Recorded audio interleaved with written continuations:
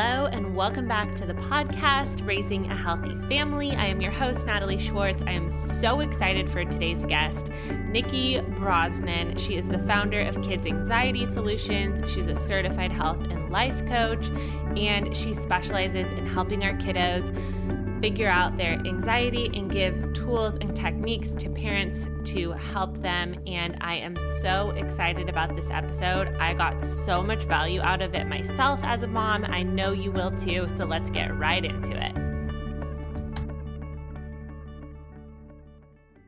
Welcome back to the podcast. I'm so excited for today's guest, Niki Brosnan. She is the founder of Kids Anxiety Solutions. She is a certified health and life coach specializing in cognitive behavioral techniques. Her passion is around children's mental health to empower and support them by bringing more joy back into their lives. I feel like this is something that we all need, not even necessarily just kids, but I am so excited to have this conversation. I think it's so important. And Niki, I would love for you to share with us sort of like how you got started, like what growing up was like, what your, how you got to where you are. Welcome. Awesome. Well, thank you so much for having me on. I always like to say that I took the long way around. So it's taken me a long journey to get to this place. I grew up in a pretty abusive environment. It was like physically, mentally, sexually abusive in all areas. And the way I dealt with that was that I became a people pleaser. Starting off as a parent pleaser, became a people pleaser. And, really striving to just please anyone around me in any way possible. I walked on eggshells a lot, and I had a lot of what I now know were anxious traits. They were, I was very nervous. I was always trying to please. Like I mentioned, I had butterflies. I would be sick before tests, any of those things. And back then it wasn't called child's anxiety. It wasn't calling these things. It was called, oh, you're just nervous. Oh, you're just a perfectionist. I got called an ice queen because I would dissociate so badly. I would just look like a deer in the headlights. Yeah. And just sort of carried on throughout, my entire childhood. I went into university. I played basketball. I did all these things, but I was still always looking to others to figure out what was okay and what I should be doing. And then I went into teaching. And what I saw from there is that I was still had that urge to please. I was still trying to figure out my spot, but my children's anxiety developed into adult depression, adult anxiety, and a whole host of autoimmune disorders and diseases. So I started on this journey of healing at the same time as I began my teaching career. So I was teaching in a middle school, teaching 8th grade primarily, teaching science and PE, and still experimenting with different modalities such as Chinese acupuncture and a lot of personal development work and yoga and meditation. And so as I would learn these things, I would take them into the classroom. Now, the school I was in was an inner city school. So it was a tough crowd. And it was a lot of young guys, especially. I had sort of a heavy class and I knew that they had come with a whole host of their own stories, their own stuff. And you could see them, like they had these hard shells on them. And so I kind of just would slowly sneak in some like meditation or some yoga before we did our run in the gym. Which I love that you do that, because my son right now, he's only in kindergarten, but they're incorporating like breath work and yoga into what they're doing. And like, if they feel themselves like, getting, not out of control is probably not the right word, but like they feel themselves like, getting tense or whatever, like they have these breathing exercises they do, which I just think is like so important. That was not around when I was a kid. And I love that that's, being taught and being brought into the classroom. I'm such a fan of that. Awesome. And I'm sure you see him bringing it home too. Yes. Right? He taught all of us. We all do it together. It's like his beach ball breath and there's like a rainbow one. Yeah. We love it. So good. Yeah. So that's what I was seeing in the classroom as I was taking these things in, and these kids that were so like rough and tough and didn't care about their grades were suddenly just softening and just a little bit more receptive. And when they saw that for me, it wasn't just about the science test or, what your time was on the run, I started, developing relationships and just seeing how that heart-centered teaching, that sort of emotional intelligence. And again, that's sort of new within what we're seeing in schools. And I should think it should be taught in every school, Yes, but for sure. it wasn't really back then. And it became so valuable for me to see that as I was connecting with these kids and teaching them just these simple things. I always say the science behind anxiety is quite complex, like the brain science, but the solutions are really easy. So just simple things like the breath work was responding so well. So, Yeah. Yeah. so No. Yeah. Go. No, keep going. So as I was learning my own things, and then I got married and I had my own kids, I left the school system because I wanted to focus more on yoga and doing some coaching of my own. So I was doing a lot of one-on-one coaching, primarily with moms at that time. And we were looking at a lot of things around generational healing and that kind of thing. And I sort of fell into this knowledge around ACEs, which is adverse childhood experiences, and just looking at how things that happen in our childhood affect us much more than we think they do into later life. So the whole philosophy around, kids are resilient, they're fine, is like just complete BS, really. Because yes, I agree. What we're seeing is like everything that's happening, especially in this day and age, is going to have a ripple effect into their adulthood if we don't do something now. So that's where I shifted over back to kids.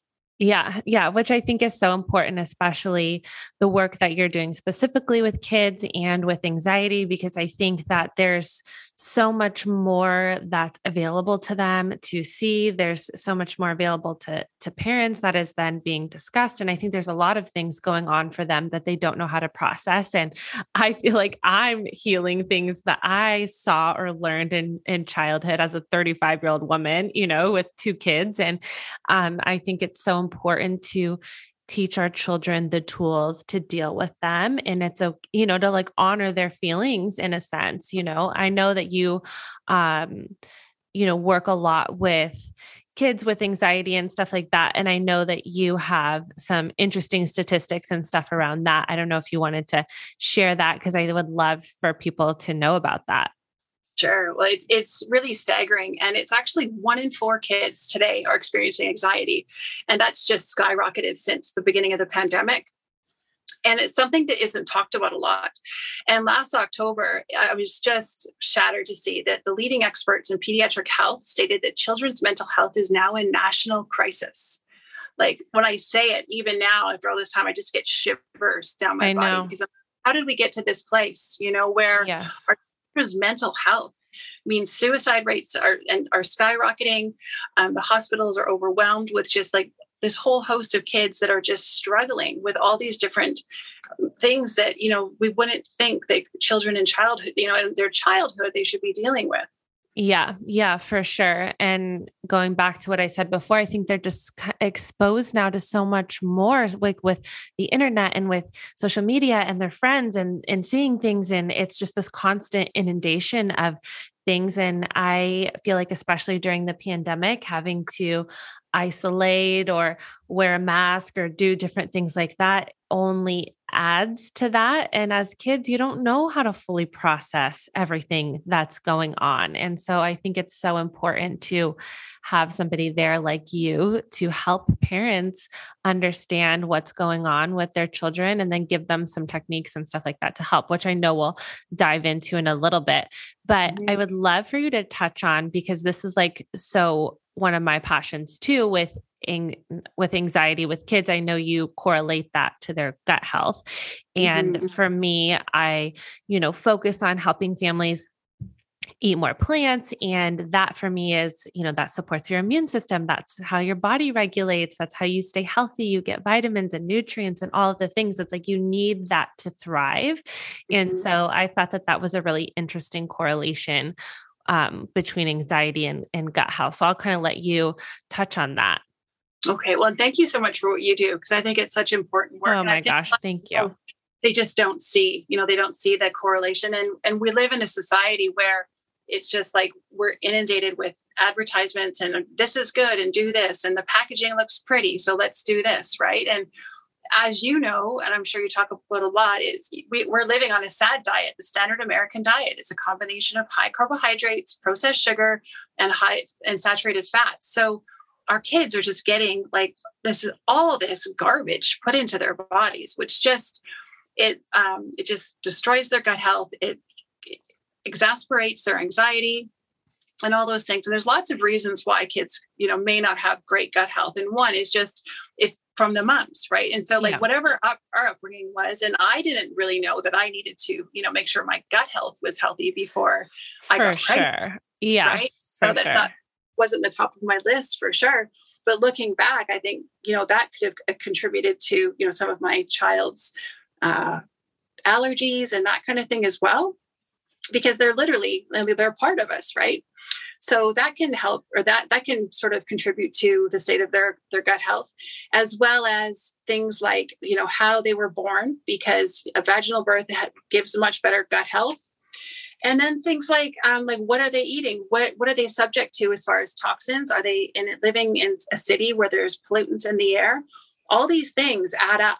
And, and so it's really important that when we're feeding our kids, we're looking to nourish them. And this is definitely your area of expertise, but we want to look at giving them things like, probiotics, prebiotics, and a lot of fermented food. And it's a simple thing, but we need to move away from the packaged foods and the Lunchables and all of that. Oh my God. I know. And it's so funny. I grew up raised by a single working mom. So we did a lot of frozen food. I had Lunchables, all the things, because they just didn't know then, sort of like we know now, but kids especially too. And that's sort of like what my mission is with helping moms to feed their family more plants. Like, I get it. You don't want to go fully vegan or whatever. Don't.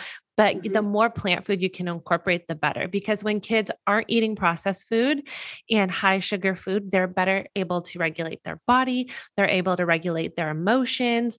They're not having these spikes of insulin from the sugar. And when you're eating a lot of processed food or fast food or junk food, it's void of the nutrients that you need to regulate. And that affects, ADHD and anxiety and depression and all of those things. And I just think that sometimes parents aren't aware of how important it is, the correlation between what you put in your mouth to the feelings that you're having, or the experience, your life experience that you're having, whether it's depression or anxiety.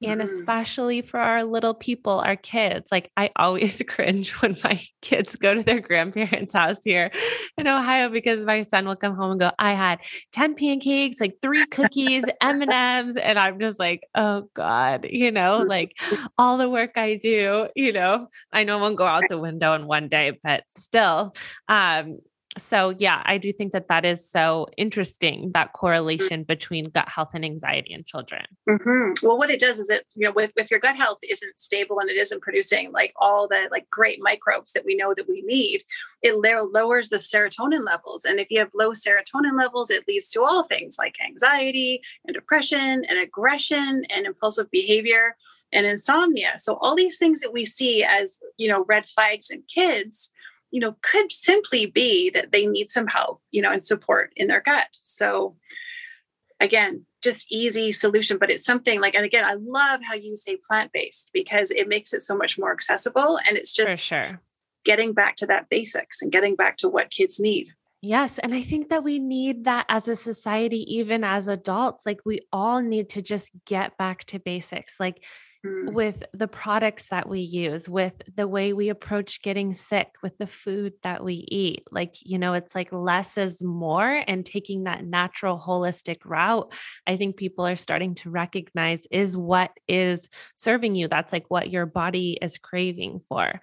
So I think that is so interesting too. Okay. So what are some techniques that parents can, or for example, tell me, like, how do you know if your kid has anxiety? For one, like, or what are some things that they might be acting out? Are they withdrawn, or like, how would somebody know, like, okay, I think my kid is suffering from this?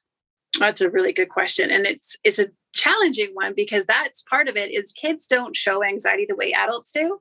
So you might see just a shift in their behavior. Maybe they're suddenly not wanting to go to school. Right. And, and maybe for us, it's just this like, oh, come on, you're just putting it on, da, da, da, da, da. But we need to be investigative. So we need to be looking at like what's happening, what's going on.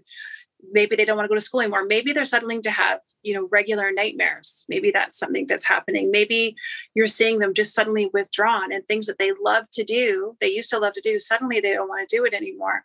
So the basic and the most important thing that I always say is make sure you're having those conversations with your child. Ask the open-ended questions, like really try and refrain from yes or no. And also trying not to lead into things like, are you feeling nervous about the science fair tomorrow? Because then that's kind of planting a seed. Okay. That's a good one. Yeah. So what you want to do is really be just asking like the open-ended questions where you're saying, I used to be so excited about the science fair. How are you feeling about it? And get them to open up the conversation. Okay. And make sure that you're available to listen as well. So that you're not just, make sure that you have the time, that you're not grabbing your phone or that you're cooking dinner at the same time. Like make sure you have that one-on-one space where you can really engage with your child. And, just the simple things like make sure you're doing things like coloring or playing or building blocks, just doing something with your child where you know that you can engage together, and it allows the conversation to happen. For sure. So that's one thing. Another thing is just simple breath work and make it part of your daily routine. So I'm a big fan of habit stacking. So taking something that you normally do, like maybe your bedtime stories. So you're going to read your bedtime stories. And then at the end of that, you're going to do 10 deep breaths together. And so like for you, it would be the beach ball breath or the rainbow breath or whatever it is.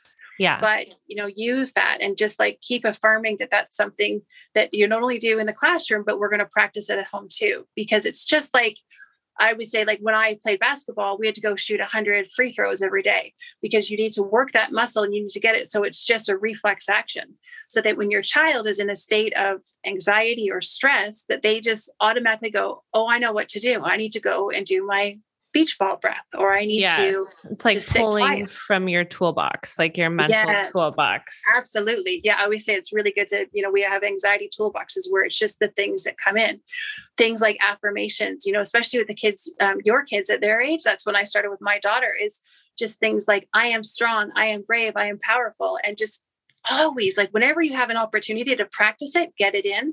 If you're at the park and they're at the top of the slide and they're feeling nervous, you say, I am brave, and get them to echo it back to you, and just that constant repetition of them remembering, and it works. And I'm such a proponent of it because like with my daughter, I mean, she's can be very emotional in places, and she needs those tools to draw upon.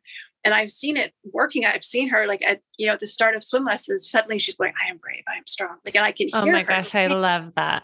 It's great. And my son, who's now 11, I saw him before our last swim meet. He was teaching one of his teammates some breath work because his teammate was saying he was nervous. So I just thought, wow, like they're so there. Cool. Yeah. They're sponges, just like same as you're seeing them bring it home.